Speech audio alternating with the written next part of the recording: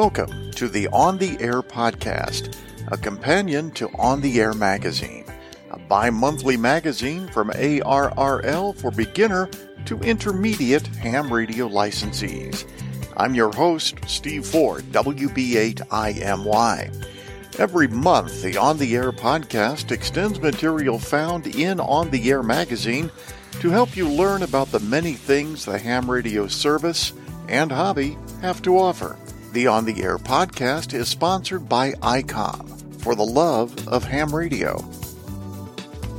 The new May-June 2022 issue focuses quite a bit on the upcoming ARRL Field Day event in June. But among all the articles, you'll also find an interesting one about the nature of FM, or frequency modulation. FM is something we all take for granted, but it's often misunderstood. Let's take a few minutes to explore this very old but still very useful technology. So how old is FM? Try about 100 years. No kidding. Back in the 1920s, if you wanted to transmit your voice over radio, you had to use amplitude modulation, or AM. You might recall that modulating a signal means that you change it so that it can carry information. In this case, the information is a human voice, music, or any other audio signal.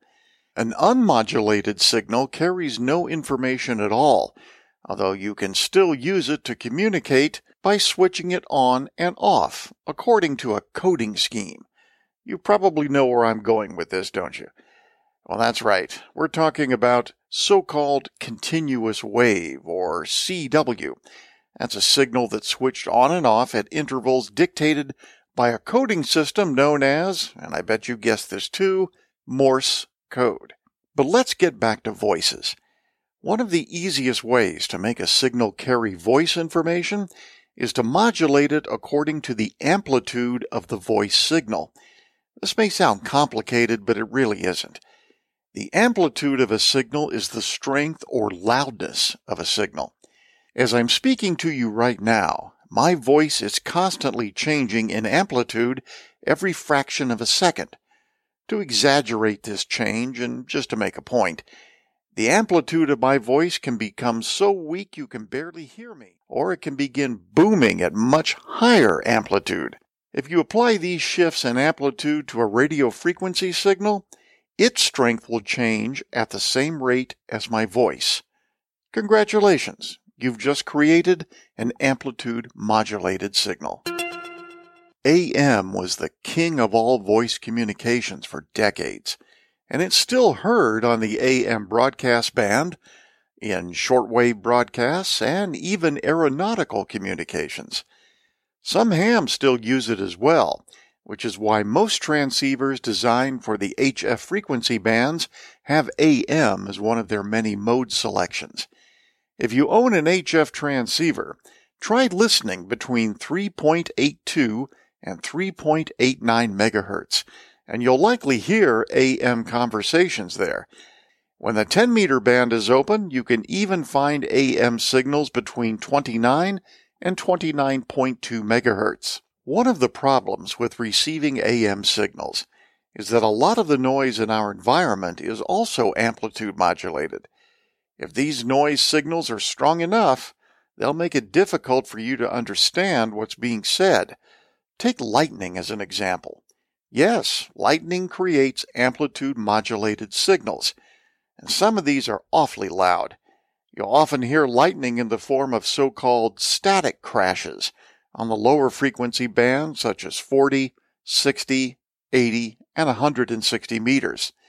During the spring and summer months, static crashes can become so severe that AM communication is nearly impossible on 160 and 80 meters in particular.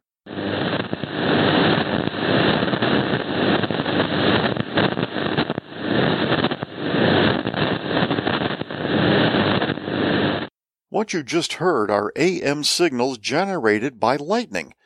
The lightning doesn't have to be close. In fact, it can be hundreds of miles away. Engineers in the 1920s began exploring solutions to the noise problem, and it was a big problem for huge numbers of people who relied on AM radio as their primary source of news and entertainment. You've probably seen those pictures of families gathered around the radios in the evenings. Well, there were a lot of families doing that.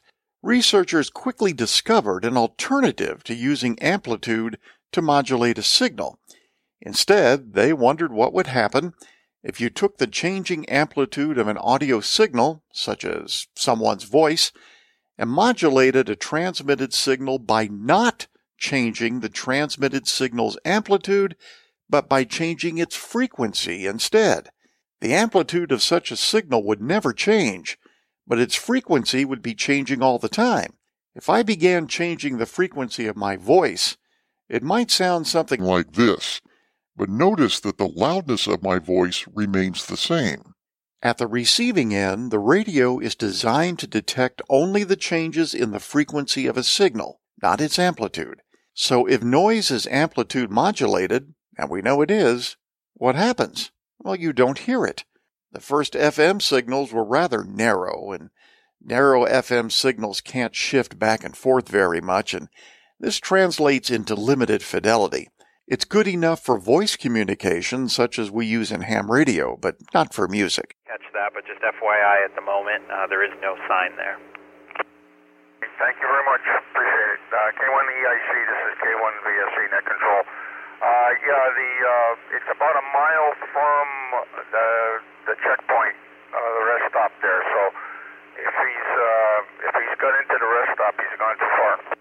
Then along came Edwin Armstrong, and he discovered that if you allowed an FM signal to shift its frequency considerably, in other words, making it much wider, it was capable of carrying high-fidelity audio. Suddenly, you could transmit music and listen to all the richness it had to offer. The result? Well, that was FM broadcasting, which Armstrong pioneered in the 1930s. After World War II, FM broadcasting became increasingly popular until it became the most popular form of radio broadcasting even today. Since we've been talking about broadcasting, I should clarify a point that might be confusing.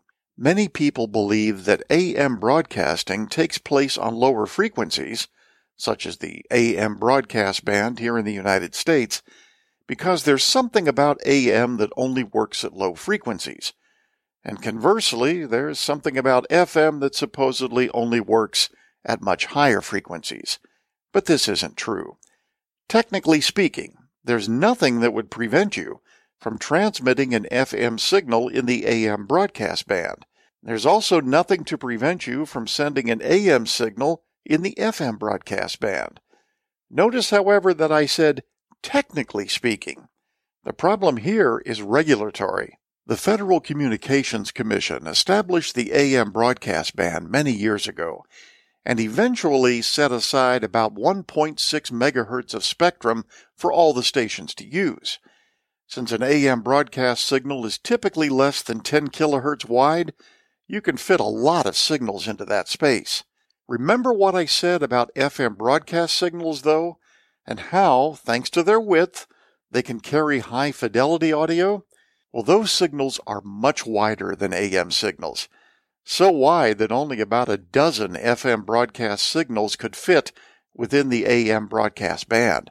The actual number depends on the information the FM signal might be sending in addition to its primary audio content, but let's not go there. So, the bottom line is that there's nothing magical about AM or FM that relegates their signals to certain frequencies. It's just a matter of how much room governments choose to make available at given frequencies. Another common misconception is that a radio signal can only be modulated with music or voice. This also is not true. Any audio signal, no matter what it is or what it sounds like, can be used to amplitude or frequency modulate a signal. As you'll see in the article, it's possible to take an audio signal, say someone's voice, turn that audio signal into digital information, process it in various ways, and then transform that information into an audio signal. If you were to hear this new audio signal, it wouldn't sound like a human voice at all. but we could use it to amplitude or frequency modulate a radio frequency signal and then send it over the airwaves. At the receiver, that strange-sounding audio would be converted back into digital information, processed once again, and then finally converted to analog audio that you'd hear in a loudspeaker or maybe headphones. The result would be a human voice, but one completely free of any noise or interference. And since we're sending this digital voice data, we can send some other information along with it, such as the call sign of the transmitting station and perhaps even that station's location. This is how we do so-called digital communication. There are FM broadcast stations that use this technology, and many hams use it as well. Have you ever heard of D-Star? That's a type of digital amateur radio communication in which an FM signal is modulated with digital information. But if you tuned into a D-Star signal with an ordinary FM receiver, this is what you'd hear.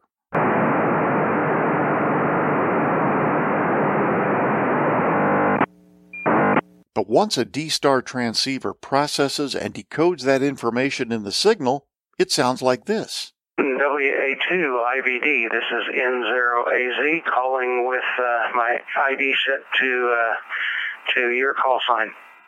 Yaesu System Fusion uses a digital signal format known as C4FM to modulate an FM signal, and in its raw form it sounds like this.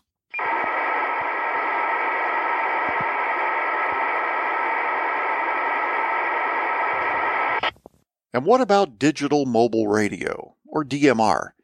If you tune past a DMR signal with an ordinary receiver, you'll hear this. There are many other forms of digital communications being used today, but these are the three most popular in amateur radio. I hope you've enjoyed this episode, which took a deeper dive into material from the May-June 2022 issue of On the Air magazine. Listen next month and we'll have more to explore from this issue. In the meantime, feel free to send comments about On the Air to ota@arrl.org.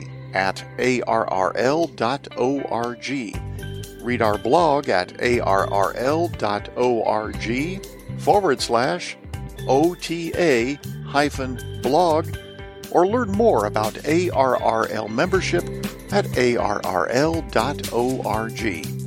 Until next time, I'm Steve Ford, WB8IMY 73.